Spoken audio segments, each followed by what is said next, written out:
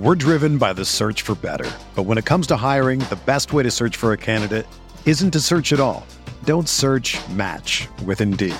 Indeed is your matching and hiring platform with over 350 million global monthly visitors, according to Indeed data, and a matching engine that helps you find quality candidates fast.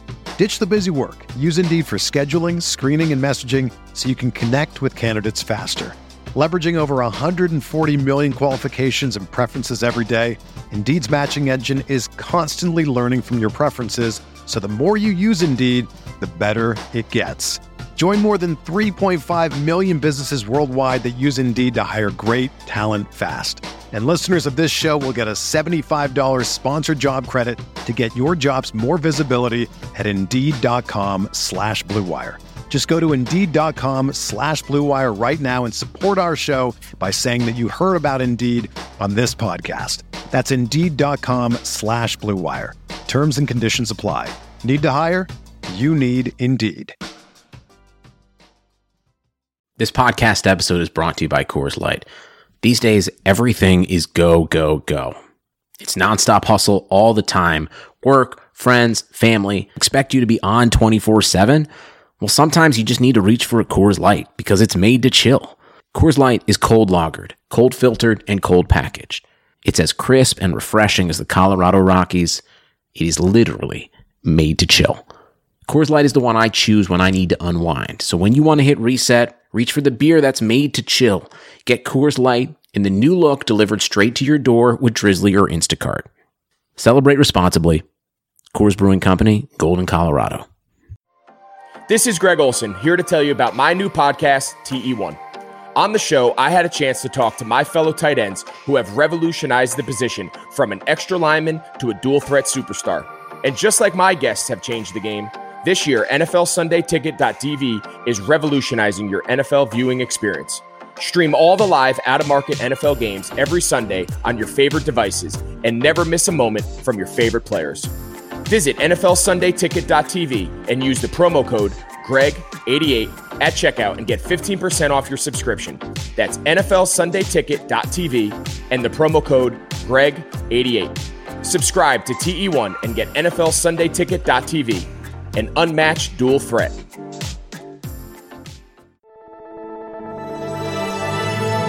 Blue Wire. Welcome back. This is the Big Blue Banter New York Giants football podcast. I'm Dan Schneider, joined as always by my co-host Nick Filato. Well, this is going to be a rough one tonight, boys and girls, because the Giants just lost 36-9 to a B version of the San Francisco 49ers. Obviously, NFC champions last season. That's not the team that the Giants played today, and not anywhere close to the team the Giants played today. And, you know, they fought in the first half, a sign of what we've seen, and then they totally collapsed in the second half. So let's kick it over to you to start, Nick. How are you feeling? I mean, now we've had a few hours to digest what just went down. How are you feeling? Terrible. I mean, that was a terrible display of football against, again, this is the NFC champions, like you said, but this is not the NFC champions because literally that team is entirely beat up. There's no Richard Sherman, there's no Drake Greenlaw, there's no Nick Bosa, there's no Solomon Thomas, there's no Dee Ford, there's no starting quarterback Jimmy Garoppolo, there's no starting two running backs Tevin Coleman and Raheem Mostert. No George Kittle. There's no George Kittle. There's another edge. Who's the third edge? I think they're missing their third edge too. It's Thomas, Bosa, and then Dee Ford. And Dee Ford. No Dee Ford. It was no Richard Sherman, no Ahkello Witherspoon. This is a B version of the San Francisco 49ers. Being kind. B version is being kind. kind. This is like imagine if the Giants lost 8 or 9 starters. Imagine what you would see out there. I mean, it's unacceptable. They were completely outcoached in this game, as I thought. Here's the thing. Me and Nick discussed this game the entire season. Going into last week, I was disgusted, to be honest, with the first half the Giants put together versus the Bears because, like I predicted, the Bears were not a good team with Mitchell Trubisky, and that was pretty obvious today when they benched him already. Anyway, we move forward into this week, and Nick was pretty confident with the Giants' chances to win this game for obvious reasons. They're facing a B version of San Francisco, and they've been competitive. What I said was, until I'm proven wrong and otherwise with this team that has literally won 12 of their last 50 games going into today, 12 of their last 50 games, I'm not expecting a win versus any team. And what happened today? They put together a disgusting display. This roster, when you go up and down this roster, you look at the position, you look at this roster position by position. Quarterback, at best average right now. Running back, terrible. Wide receiver, one good player maybe, another who's always injured, an old veteran who's solid but not great, no depth. Tight end, average at best. Evan Ingram is not the player we thought he would be. At best. Offensive line, below average still. Below average. So now you've gone through the entire offense and it's devoid of talent. You flip it to the other side. Interior defensive line, strength. There's one strength on this entire roster, it seems like. But there's another strength. Boundary corner. You got Bradbury. Good job. Martinez, pretty good player. Nothing crazy. He's not Bobby Wagner out there. He's not Luke Kuechly in the middle. He's a solid player, which we haven't seen a lot of, so we overinflate it. But you look at the second level, not much talent. The safeties, no one's playing up to par there. There's injury, obviously, to McKinney. Peppers left the game in the first quarter. This roster doesn't have talent. It's simply put, if you compare this to other rosters in the NFL, it's untalented. And now we're 3 years into a regime, and we have this issue. So what I want to do at some point on this podcast, Nick, because I brought it up, is I want to go over each offseason that Dave Gettleman has had to work with and specifically focus on the draft classes, his process, and his picks to see what's happening, because you can rally and talk about the free agencies. There's been hits, there's been misses, there's mostly misses. I don't care. If you look back at NFL free agency, it's mostly a misfest across the league. Very few teams do well in free agency. They took their chances, they spent money. The salary cap, for the most part, as we continue to see, as teams like the Saints re-signed Kamara, and as we've seen, there was one this week that just made a mockery of the salary cap. I forgot what it was. Tariq Cohen, but not Tariq Cohen. There was another team that just made a mockery of the point is, you can spend, it's okay in free agency. You can have misses there. But in the draft, your process has to be on point. You have to completely maximize the value of your picks. That may be trading them, by the way, and that certainly means never taking a running back at 2, and you have to hit on your picks. So let's start there, Nick. I want to go over this with you. I'm going to start with the 2018 class, Dave Gettleman's first class. He inherits the following. Just 6 total picks. How did he get there? Not his fault. But one thing I like that he did is he traded JPP's contract for the 66 overall pick. That was an excellent, wise decision by Gettleman.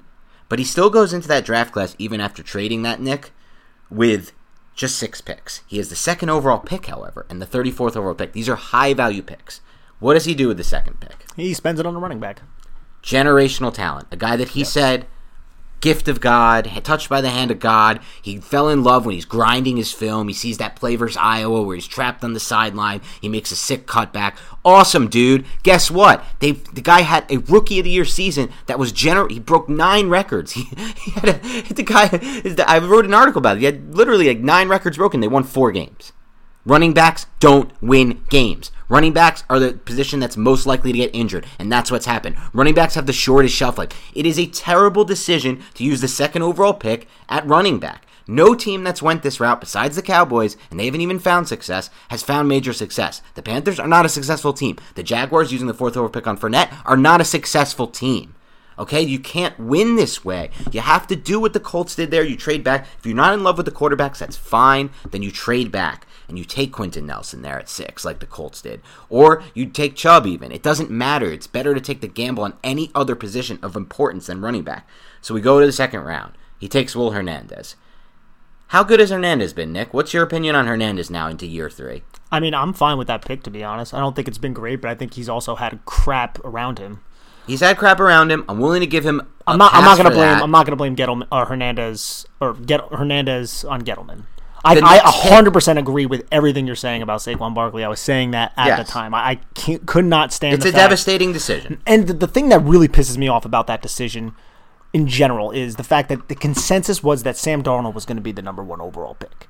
And when Baker Mayfield was the number 1 overall pick, people were like, wow, what a surprise. And Dave Gettleman didn't even wait 2 minutes before submitting the Saquon Barkley. He waited 5 because the NFL told him you have to wait 5. He had his mind made up. He said the only reason I waited 5 was because the NFL told me I had to wait 5. Why would you not field calls for that pick?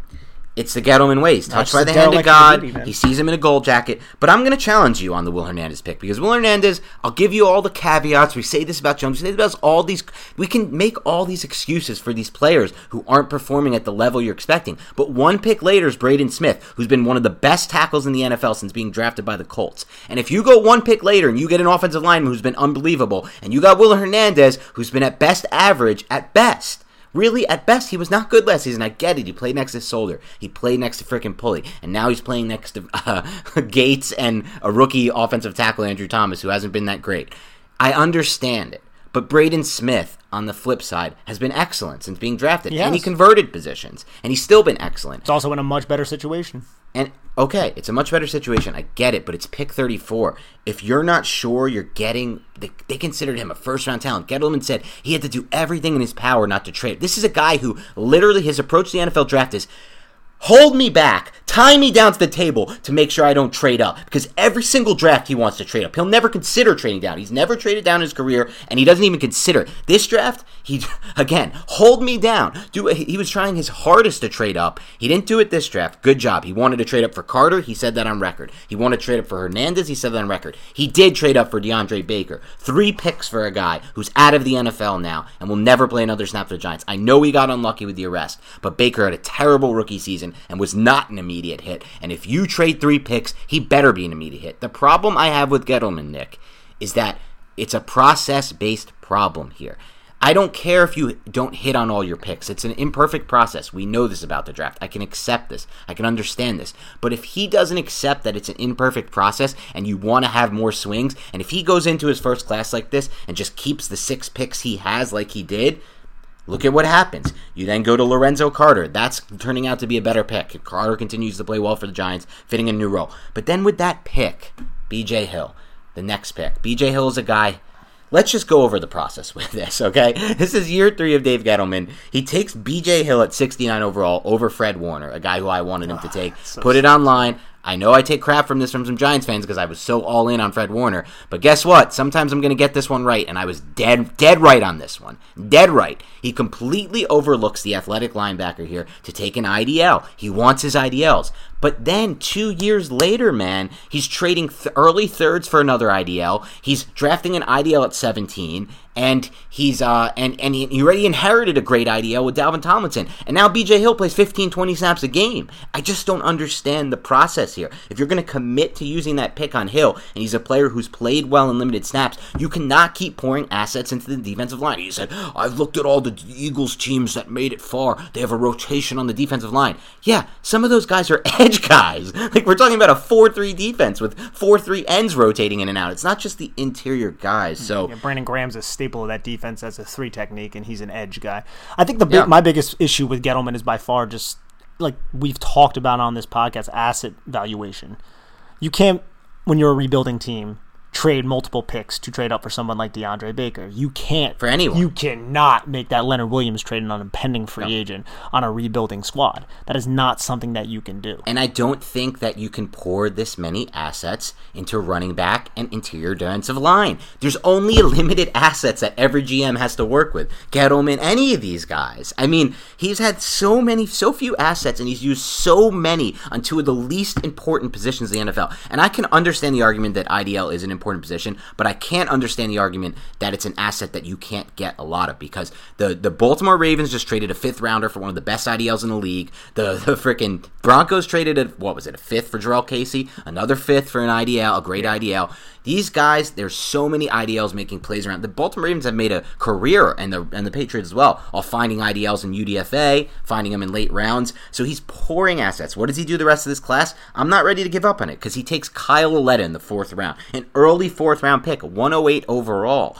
And then with his last asset, it's another IDL. This is his first class. His first class is he inherits number 2 overall, dumps it on a running back. It's a dump, because it doesn't matter how good that running back's going to be. He's not going to change your franchise, and he certainly hasn't. And that's even factoring in if you get lucky and he doesn't have injuries, because it's the most injury-prone position. And that factors in if you get lucky and you sign him to another contract and he somehow can play like Adrian Peterson level where he's playing this long. None of that's happened so far, and that is now looking very unfortunately, because we love Barkley as a player. It's not his fault that he plays that position and then they used number 2 on him. And now a guard who we're still waiting on. 2 IDLs, an edge guy in Carter who we like, that's a fine pick, and a quarterback who's not on the roster anymore. And really, I don't even understand the pick anymore, considering the very next season they drafted another quarterback, and I don't know what they were thinking was going to happen there with Lauletta. I mean, at the time, I kind of liked it. I talked myself into it. He had a quick release, but it's obviously clear he's not an NFL quarterback. He's been bounced around a few teams, and he's soon to be out of the league. We've talked about some of the big mistakes, I guess you could say, that Dave Gettleman has when it comes to drafting players. And we said he hits some of these players, and he's a pretty good talent evaluator. But his mistake is that he does end up falling in love with some of these players, and he does trust his draft board a little bit too much. And if he has a higher grade, it seems like, on an interior defensive lineman, and there's a cornerback that he might have, a lesser grade on, he'll go after that interior defensive lineman. Yes. That's something that is an issue when it comes to roster construction. Yeah. I think it's an issue from twofold because, like you said, it's an issue from roster construction standpoint. You have too many of one thing already. Why are you building more? But also because it's an issue of you have to factor in the importance of every position on wins and losses. I don't really see this rotation that he's built out with Hill playing 15 to 20 snaps a game paying off so far. These defensive line, we've done a decent job stopping the run sometimes in this season, not even always. Right now, I mean, they're solid in the A gap. Yeah, they're good in the A gap. I gotta get to the all 22 to see. They're good in they paid $1 million. Yeah. Gettleman's dumped like 30% of his valuable assets to stop the A gap. It's insanity. Like, I defended this guy for a while. I'm sorry to all the Giants fans who are listening and gonna lose me because I am being very pessimistic. I understand that, but I've defended this guy for a while. And you look at this guy's job, his process is completely flawed from the standpoint of he doesn't understand the value of trading back and acquiring more draft assets. His process is completely flawed from the sense that he's doubling, tripling down on the interior defensive line and obviously spent a number 2 on running back. I mean, there's only so many excuses you can make for this guy, but we're going to move on, Nick, because, again, I'm giving him pass on free agency. He hasn't done a great job there, but I think it's very hard. Let's look at his next class. This is the big one, because this is one where he comes in here with so many picks. He comes in here with the 6th overall pick because the Giants were terrible in their first year under Gettleman. He comes in with 17 that they traded from Beckham, which we, by the way, we will tell you this, and not every Giants fan will tell you this, and I'll ask you if you still agree with me on this, Nick. Do you think that the Beckham trade was a good one? Yes. Yeah. I mean, at the time, I thought, like, oh, man, they should have gotten more. But I still, looking at the trade, you were able to get Jabril Peppers, who we thought was going to make an impact. But this season, I mean, he ends up getting injured early in this game, so I'm not going to knock him for that. But you end up getting somebody who could be a foundational piece as a second-level defender. You end up drafting Dexter Lawrence, who is a complete stud, and then O'Shane Ximines, who I think we want to see a little bit more from, but it is his second year. But yes, I still look at that, and I think it was a solid trade. Yeah, I mean, you can also factor in this trade. You ask anyone who knows anything about this trade never comes together if the first part of this trade, which was Zeitler for Vernon, isn't part of the deal. And then the trade was actually reported as Zeitler for Vernon separately, but then that's only by the media, keep that in mind, by reports. And then 2 days later, the full trade comes together, and when you look at the NFL transaction page, it's reported as one deal, because that's what it was. So in this deal, it has to be factored in. The Giants dumped Olivier Vernon's contract, arguably the worst in the NFL. He's still being paid for the past 2 seasons that he wasn't on the Giants as one of the highest defensive ends in the NFL. Go check the Browns page. He's been injured all season this year, and he was injured most of last year. Ineffective as usual, injured as always. So to get rid of that contract alone was a massive win. I personally think getting rid of Beckham's contract was a win. I know that's a controversial opinion, but Beckham to me doesn't really flip the script on wins and losses too much, and he really certainly hasn't since coming over to the Browns. So I'm giving him a win there, but we have to circle back to, we can't bury the lead here. The lead here is that the 2019 draft class, and now it's 2020 season, Nick, so now they've had a full year plus a few games. This is the class that needed to hit for him. This was his crown jewel. He came in with 6, 17, what was the first pick of the second round?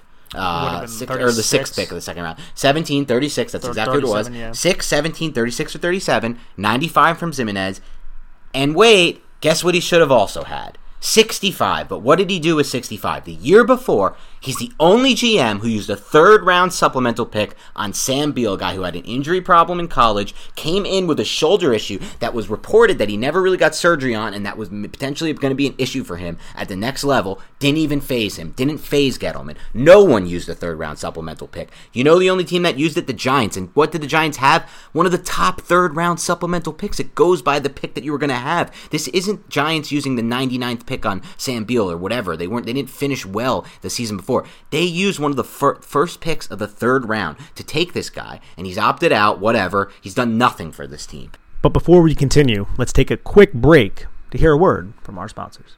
You've counted on restaurants. Now they're counting on you. And while their dining rooms may be closed, they're still open for delivery with DoorDash. DoorDash is the app that brings you the food you're craving, right to your door. Ordering is easy. Open the DoorDash app, choose what you want to eat, and your food will be left safely outside your door with the new contactless delivery drop-off setting. Choose from your favorite national restaurants like Chipotle, Wendy's, and the Cheesecake Factory. Many of your favorite local restaurants are still open for delivery too.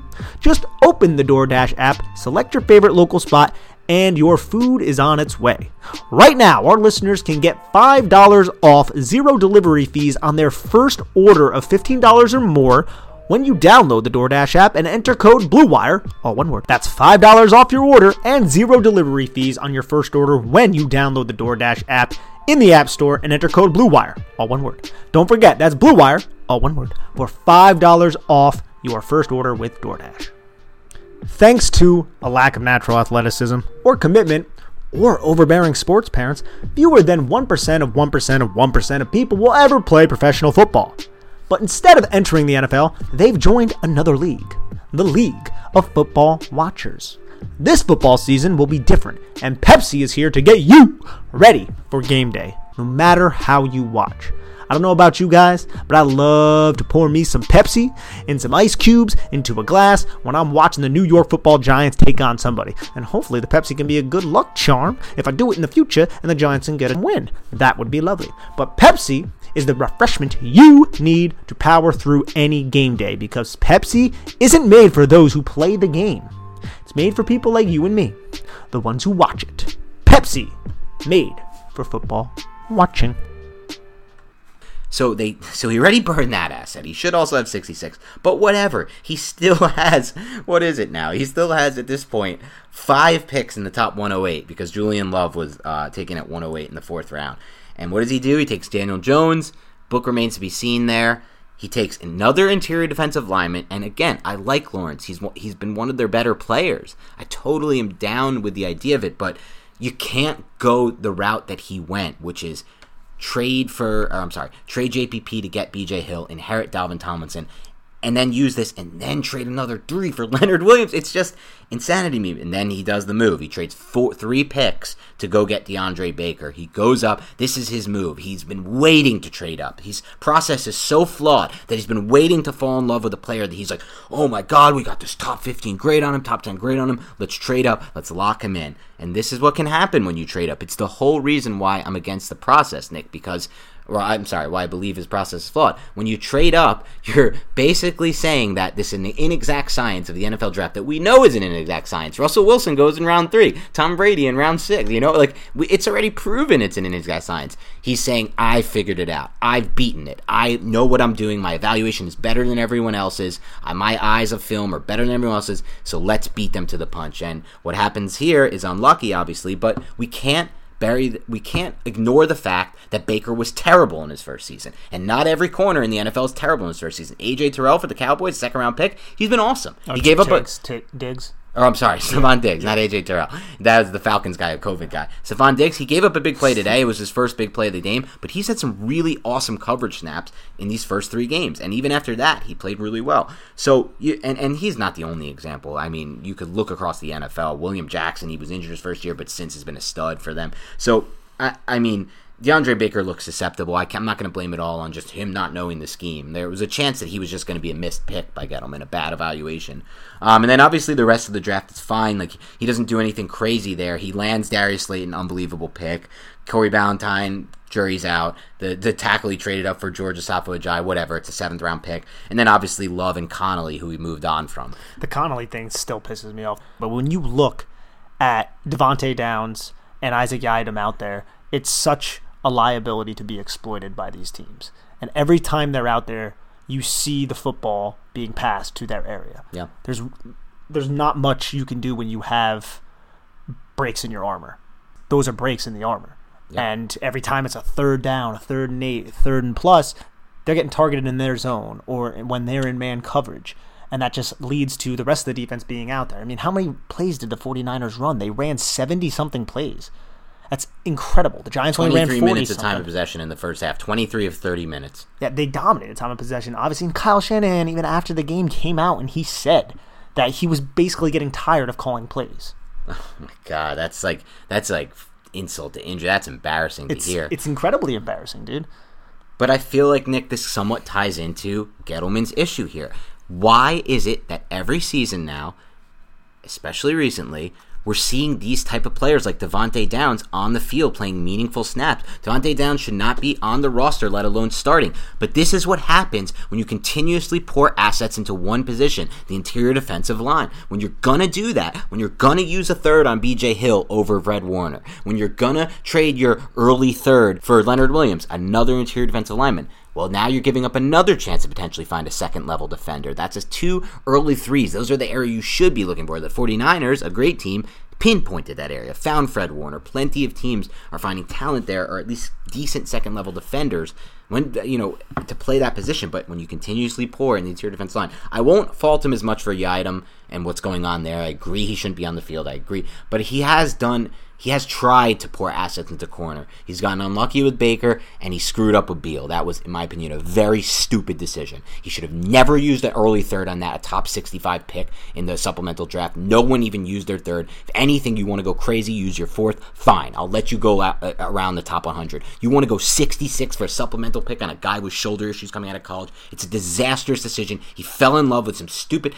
Basically, I remember the time when they did it because the Giants were at a dire need at that time at corner. So I remember it was like a reactionary move. He's like, oh, we got Eli. We still can do this. Let's hit this need. He's very reactionary, I believe, as a GM. He tries to hit needs when they come up. I don't think that's how you're supposed to do this thing, though. I really don't think so. And I think it's been pretty obvious. Nate Solder, reactionary need pick. Bang, it backfires. I think you had to do the Nate Solder thing as much as I'm fine with it. I agreed with free agency misses. I'll never care about because that money's off the books or is going to be off the books mostly next year. Very few dead cap hit. Dead cap means pretty much nothing. Giants are fine on cap. They were fine with They were fine on cap for years, paying Eli Manning $21 million against the cap. I mean, the cap is for the most part. And I say this and people went off on me. It's not totally a myth, but it's as close to a myth as you can get. It can be maneuvered is the way I think. Yeah, I mean, you could just keep kicking it down the road like the Saints have done. And I mean, I told you, the first job I ever had in this industry was covering the NFC South. It was 2014, and I wrote articles about how the Saints are going to be screwed. They keep kicking the can gap.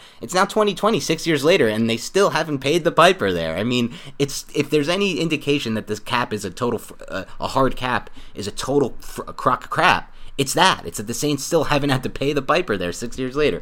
But anyway, I'm not going to kill him for those free agency misses, but again, he seems very reactionary. And this was the class, man. This is the class. They get all these guys in. They need these guys to be playing better football right now. Daniel Jones is only playing okay football at best, and I know he has a shit situation. I completely understand that. Dexter Lawrence playing really good football, but at a position that's not impacting the game enough. It's not a shutdown corner. Imagine if they had... I'm not saying there was one available at 17, but imagine if they landed someone who's playing as well as James Bradbury right now at the corner position at 17. Do you think this team would be better with Dexter Lawrence? With no Dexter Lawrence, Tomlinson, B.J. Hill, and Leonard Williams, and then another shutdown corner? Or what they have now. And you could go about that in every position. Second-level defender, another linebacker. Imagine if they had a stud next to Martinez. Hey, imagine if they kind of had one. Yeah. Well, I mean, it's a small sample size for Connolly, but yeah. Ryan Connolly showed a lot of promise. I'm not going to sit there and say that he's the next coming of Lawrence Taylor or anything crazy or freaking Harry Carson or Carl Banks, but he was solid in his rookie season, and I still kind of scratch my head on the fact that the Giants kept Devontae. I thought maybe Downs murdered it in training camp. The way people were praising him coming out of training camp, you would have thought so. He had a lot of positive buzz, but he's been terrible in these first 3 games. Understatement. Yeah. He's been not NFL caliber player. The Giants still trotting out not NFL caliber players 3 years into a regime. I am out of excuses for this regime. I'm out of them. And I look up and down their roster like we did at the beginning of this pod, or like I did at the beginning of this pod.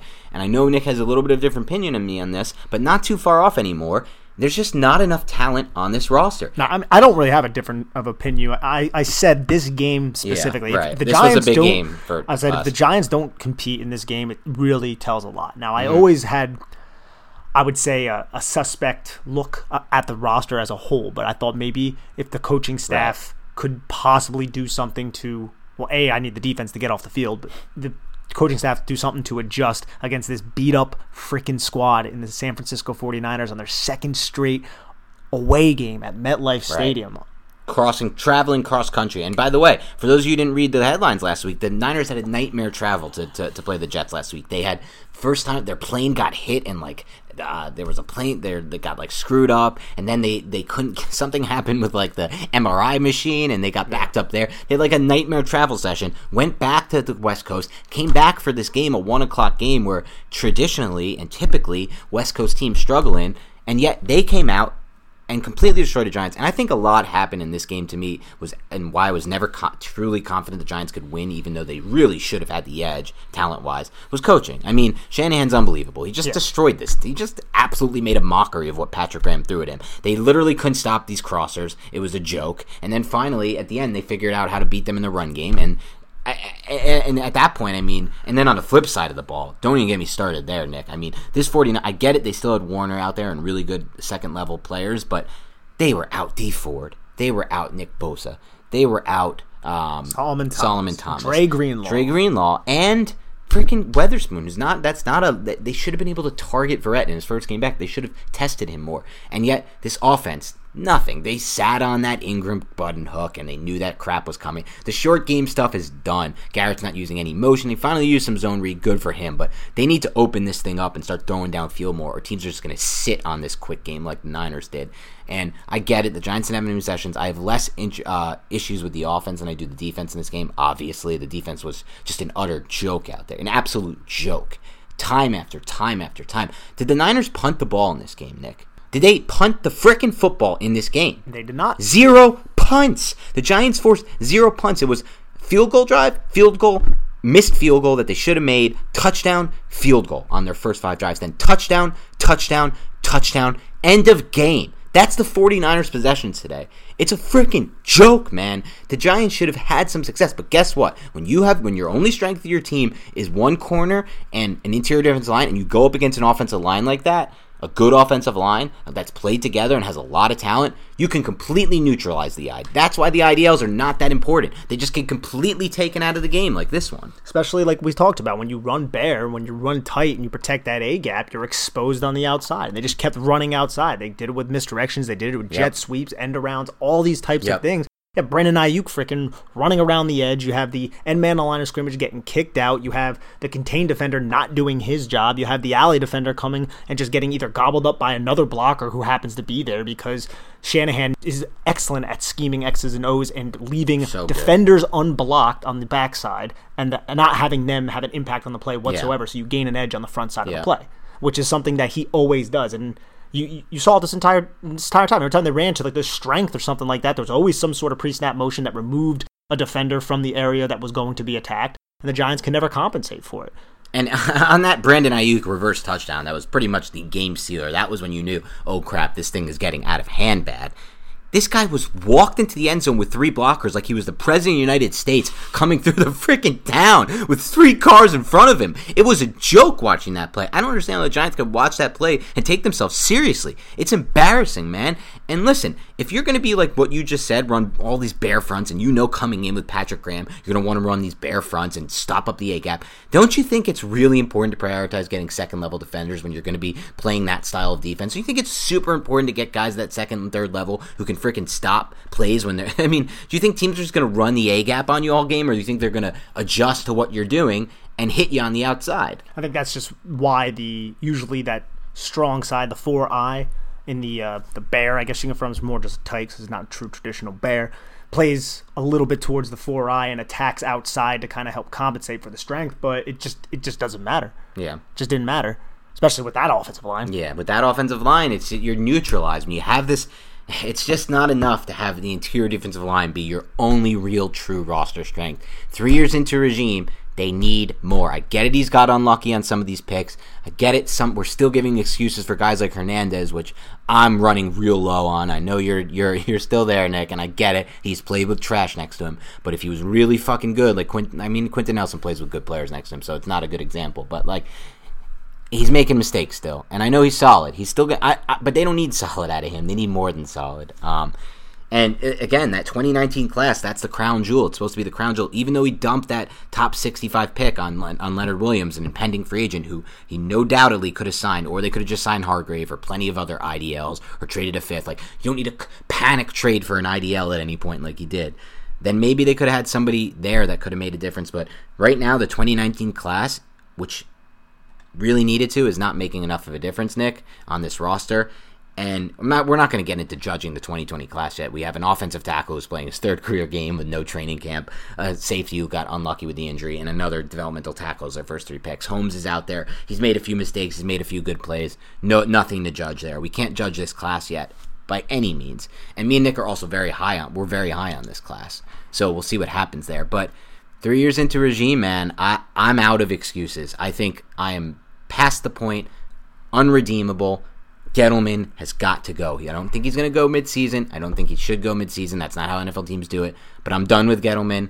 I think he'll, we've talked about this off pod. I think we'll both think he'll kind of retire. But for me, the excuses are over. I'm done. That's it. Get him out. Yeah, it's kind of hard to really stick up for him at the moment, nor am I trying to. But I do feel like, yeah, he'll do the retirement thing. But that begs the question, is it just Kevin Abrams that's going to step up, or Chris Pettit, or Petite, or however you say his last name, and then you can just kind of keep this similar kind of mindset in-house. Now, I don't want to put anything negative on those two and say that they have the same mindset as Gettleman. I'm sure they have a different approach to things, which I feel like is what the Giants need. But the Giants are an organization that doesn't usually go outside of their walls to bring in a replacement. Yeah. So that you look at it and you say, is it just going to be Abrams that takes over this job? And that's what I'm kind of expecting, to be honest. And I just hope that Abrams, being a younger guy, maybe not as stubborn, will have a different way of valuing assets. Because that, to me, I think is the biggest issue with Dave Gettleman. Yeah, I completely agree. The process is the biggest issue here.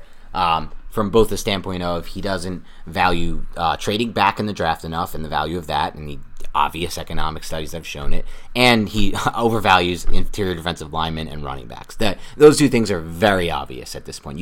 Those are the two positions you really can't afford to overvalue in today's NFL, and yet he does. So I agree, if somebody brings a fresh opinion, okay, maybe, but I think they're at the point where they need to go outside the organization, and I think Judge should have a big influence on this. And I know he comes from New England, and I want to see more of that New England style from him. I want to see, the thing they did with Golden, for example, that was interesting. I wonder if Judge had any kind of wrinkle there. They kind of got Golden cheap and using a weird wrinkle in the NFL rules, just those little things. But there are potential guys that they can look into outside of the organization. It doesn't just have to be recycle, stay within the organization.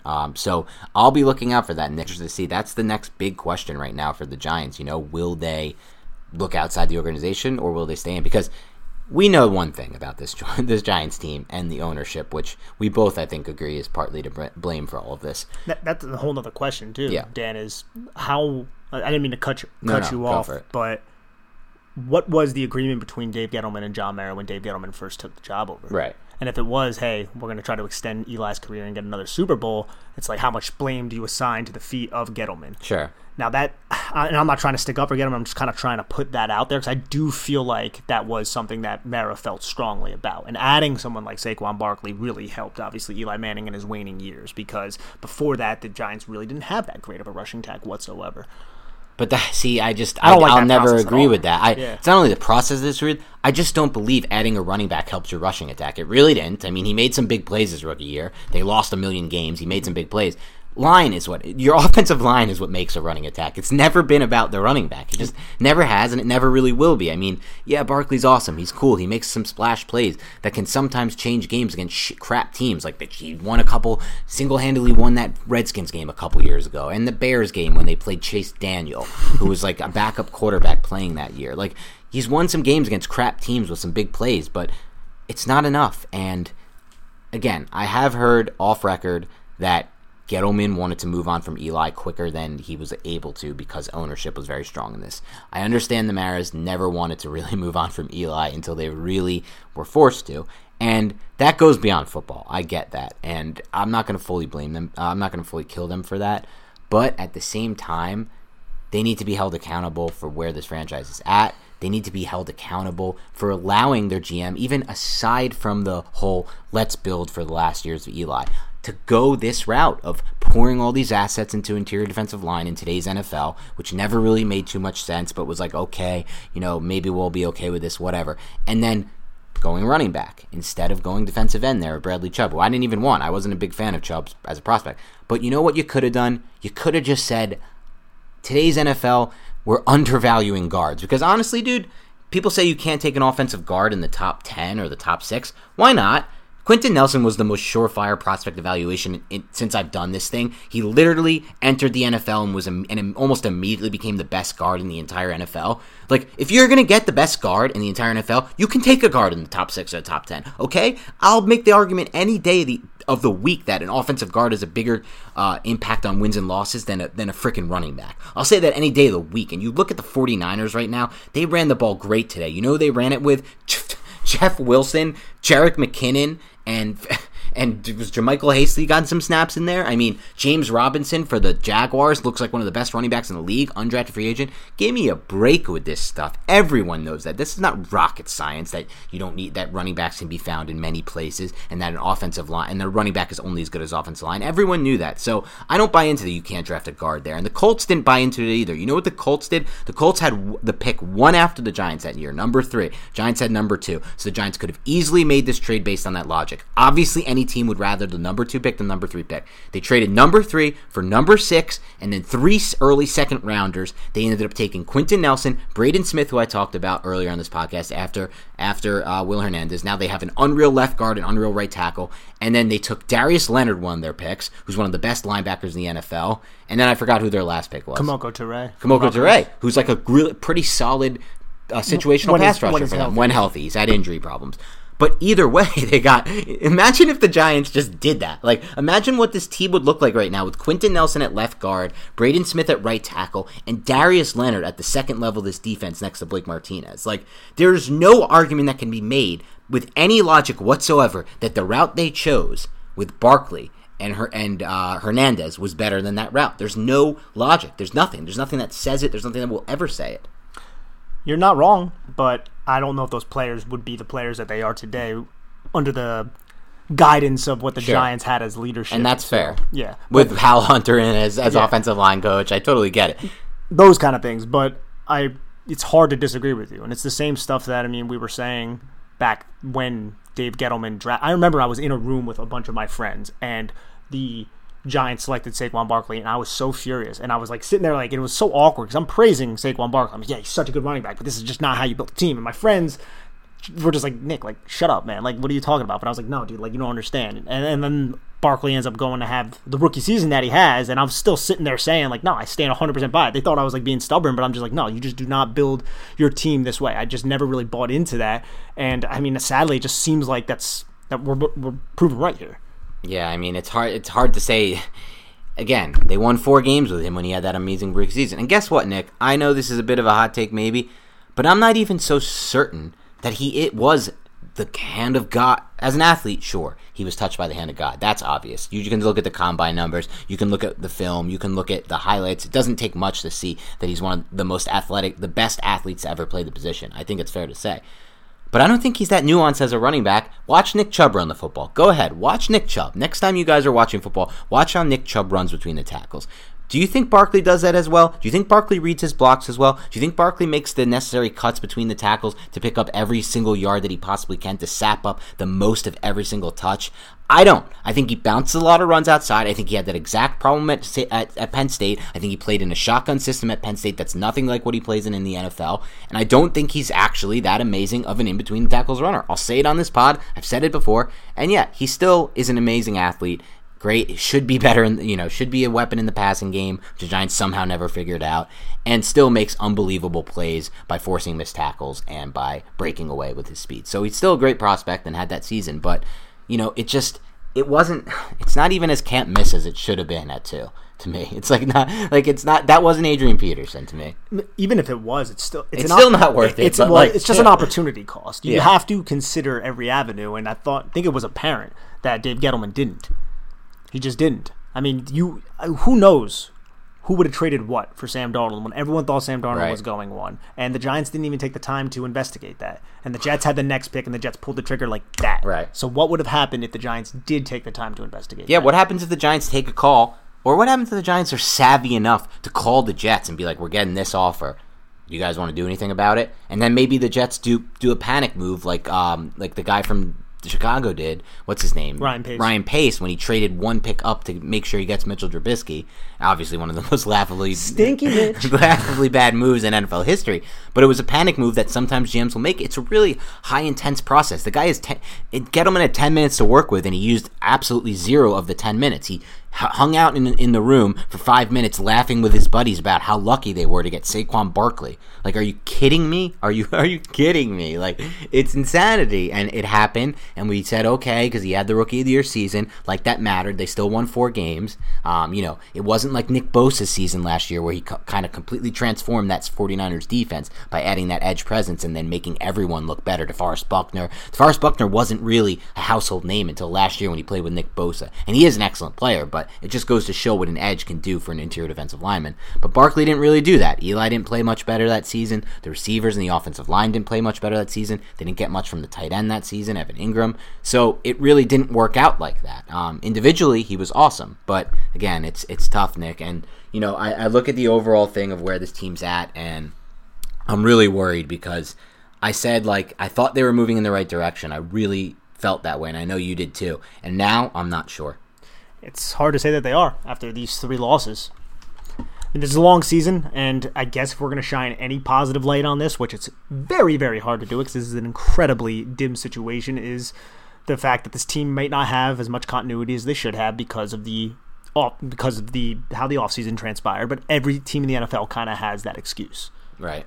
It's just this was a new team with new coaches and a lot of new players and new leadership in the players because some of the leaders on this team are guys who have been here for 5 minutes, been here for a cup of coffee, like Blake Martinez, who's a veteran leader, James Bradberry, who's a veteran leader. These guys have been Giants for only a few months. Now, that's, I guess, one thing you could, point to as maybe it can turn around, but after this loss, it's hard to find anything positive with this team. Yeah, it really is. And obviously this is not our traditional reaction podcast. We're not reacting much to what we saw on the field. There's really not too much to react to. When we go over the All-22, that's when we'll get into the important stuff like Daniel Jones and his development, because that's obviously important to this franchise, Andrew Thomas and his development, and all the young potential building blocks on this roster.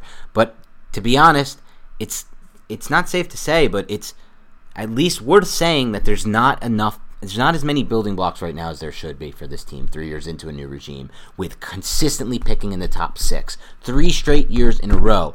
Every single pick they had in each round was in the top 6. There needs to be way more building blocks right now than there currently are on this roster. This should not be a Jets-esque roster bad. And it's kind of getting to that point. They have one position of strength, really. It's tough. As far as depth goes, obviously they have a really good CB1 in Bradberry. We can tell that much. But I don't know, Nick. I feel like I just rallied off a lot. I had to get a lot off my chest. I'm fired up. I'm really not happy with this. I was just all out hope that this team was going to take a step forward. Do you want to get something off your chest? Reel off. Now's the time. Let the fans know where you stand with the Giants and if there's anything else. No, I'm waiting for the All-22 because I want to see what Garrett and more specifically Patrick Graham did to kind of combat what the 49ers were doing. Because the 49ers seemed like they had an answer for absolutely everything. And it's so apparent that Jason Garrett and his little button hooks, and we talked about them on the podcast, how Evan Ingram runs a little outside 5-yard, 6-yard button hook, and Fred Greenlaw, Fred Warner knew it was coming. Yep. Knew it was coming. Why don't you gas that? Why don't you fake that? Just run the quick button hook, have them bite down, and then just do another route right around it. We can go vertical, you can go horizontal, you can break in, you can break out. Just add that manipulation, but in order to do that, you need protection. That's one thing you definitely need. Mm-hmm. And the Giants don't seem like they're getting the best out of that as well. I also really want to look into Andrew Thomas, see how he did in this game. He really struggled in week 2. He did. This game, it didn't seem like as much, but I haven't had a chance to evaluate the film. You did a pretty good job articulating the state of the New York Giants right now, and it's bleak, but it's going to be a long season, man. It's going to be a long season, and we have to hopefully this team can come out and show some heart and some resilience in Los Angeles. Yeah, And God forbid they use their 4-4-2 40-yard dash tight end to run a vertical route. God forbid. And God forbid they go back to what worked in the first 2 weeks, which is 7-man protections occasionally, to try to dial up some vertical routes, because we're certainly not seeing enough of that. And we obviously have to check the tape, Nick, but as far as just the total pressures go, recorded by PFF, I believe I saw an ugly stat that Andrew Thomas might have already allowed the most pressures in the NFL through 3 weeks. So not exactly what you want to see there. Obviously, he's a rookie. Again, I'm not gonna dial back on this, but I will stand by my original take that he was my OT4 in this class. I did not like him. I thought the two for sure that I would have taken over him were Wills and Becton. I understood the case to take him over Wirfs for sure. He was super raw, and I still think Thomas is going to be a solid player for the Giants. I do not know if I see All-Pro there. I do not know if I ever see that, and when you're taking 4, it's an asset thing. I don't know if you want a solid left tackle. I think you need a little bit more than that. I know the Jets swung for a little bit more than that. I know the Browns did, and he's been really good so far, Wills. And I haven't read or heard much from Wirfs, but again, we're gonna have to see the film to know. But he's obviously gonna have to improve, and the Giants are gonna have to do more. All right, everyone. Thanks again for tuning in to the Big Blue Banter podcast. We're still going to be here. We're still going to be doing it. We're still going to be rolling through this 2020 season. Stick with us because you still want to know about the development of these players. It's going to be super important. It's not like you can just do Madden mode and restart any kind of roster from scratch. These are the guys they have. They need to improve. They need to build on them. The coaching is really important. We got to see if Garrett's going to be a guy that they can win with. We got to see if Graham's going to be a guy they can win with. So we'll tackle all of that in the coming weeks. I know I'm going to sound ridiculous saying this, but it is the truth. The Giants are only one game out of first place because the NFC true. East is totally abysmal at the moment. But this division sucks. The Giants suck. Crazier things have happened is what I'm going to say. Crazier things have definitely happened. I mean, we saw the Seahawks win a division at 7-9 and then win a playoff game. Yeah. That's crazy. Beast mode. So, yeah, I mean, even from that standpoint, the Giants are somehow still in the playoff race because they're only one game back in the East, and the Eagles are absolute trash right now. That was one of the most embarrassing things I've ever seen. The way they played that end of that game, the lack of confidence they've shown in Wentz, and really how poorly Wentz has played. Washington football team, nothing to worry about with Dwayne Haskins at quarterback. I think that's pretty clear. And then the Cowboys. The Cowboys are the best team in the division, but they're also a very far from complete team. So you never know. Crazier things have happened, but they're going to obviously have to play better than they did today. No doubt, man. All right, on that note, we'll speak to you later, and I'm still going to keep it and end it on this, Nick. Go Giants. The wait is finally over. Football is back. You might not be at a game this year, but you can still be in on the action at BetOnline. BetOnline is going the extra mile to make sure you can get in on every possible chance to win this season. From game spreads and totals to team and player and coaching props, BetOnline gives you more options to wager than anywhere else. You can get in on their season opening bonuses today and start off wagering on wins, division, and championship futures all day, every day. Head to BetOnline today and take advantage of all the great sign-up bonuses. Don't forget to use promo code BLUEWIRE, all one word, at betonline.ag. That's BLUEWIRE, all one word. BetOnline, your online sportsbook experts. This is the story of the one. As a maintenance engineer, he hears things differently. To the untrained ear, everything on his shop floor might sound fine, but he can hear gears grinding or a belt slipping. So he steps in to fix the problem at hand before it gets out of hand. And he knows Grainger's got the right product he needs to get the job done, which is music to his ears. Call, click Grainger.com, or just stop by. Grainger, for the ones who get it done.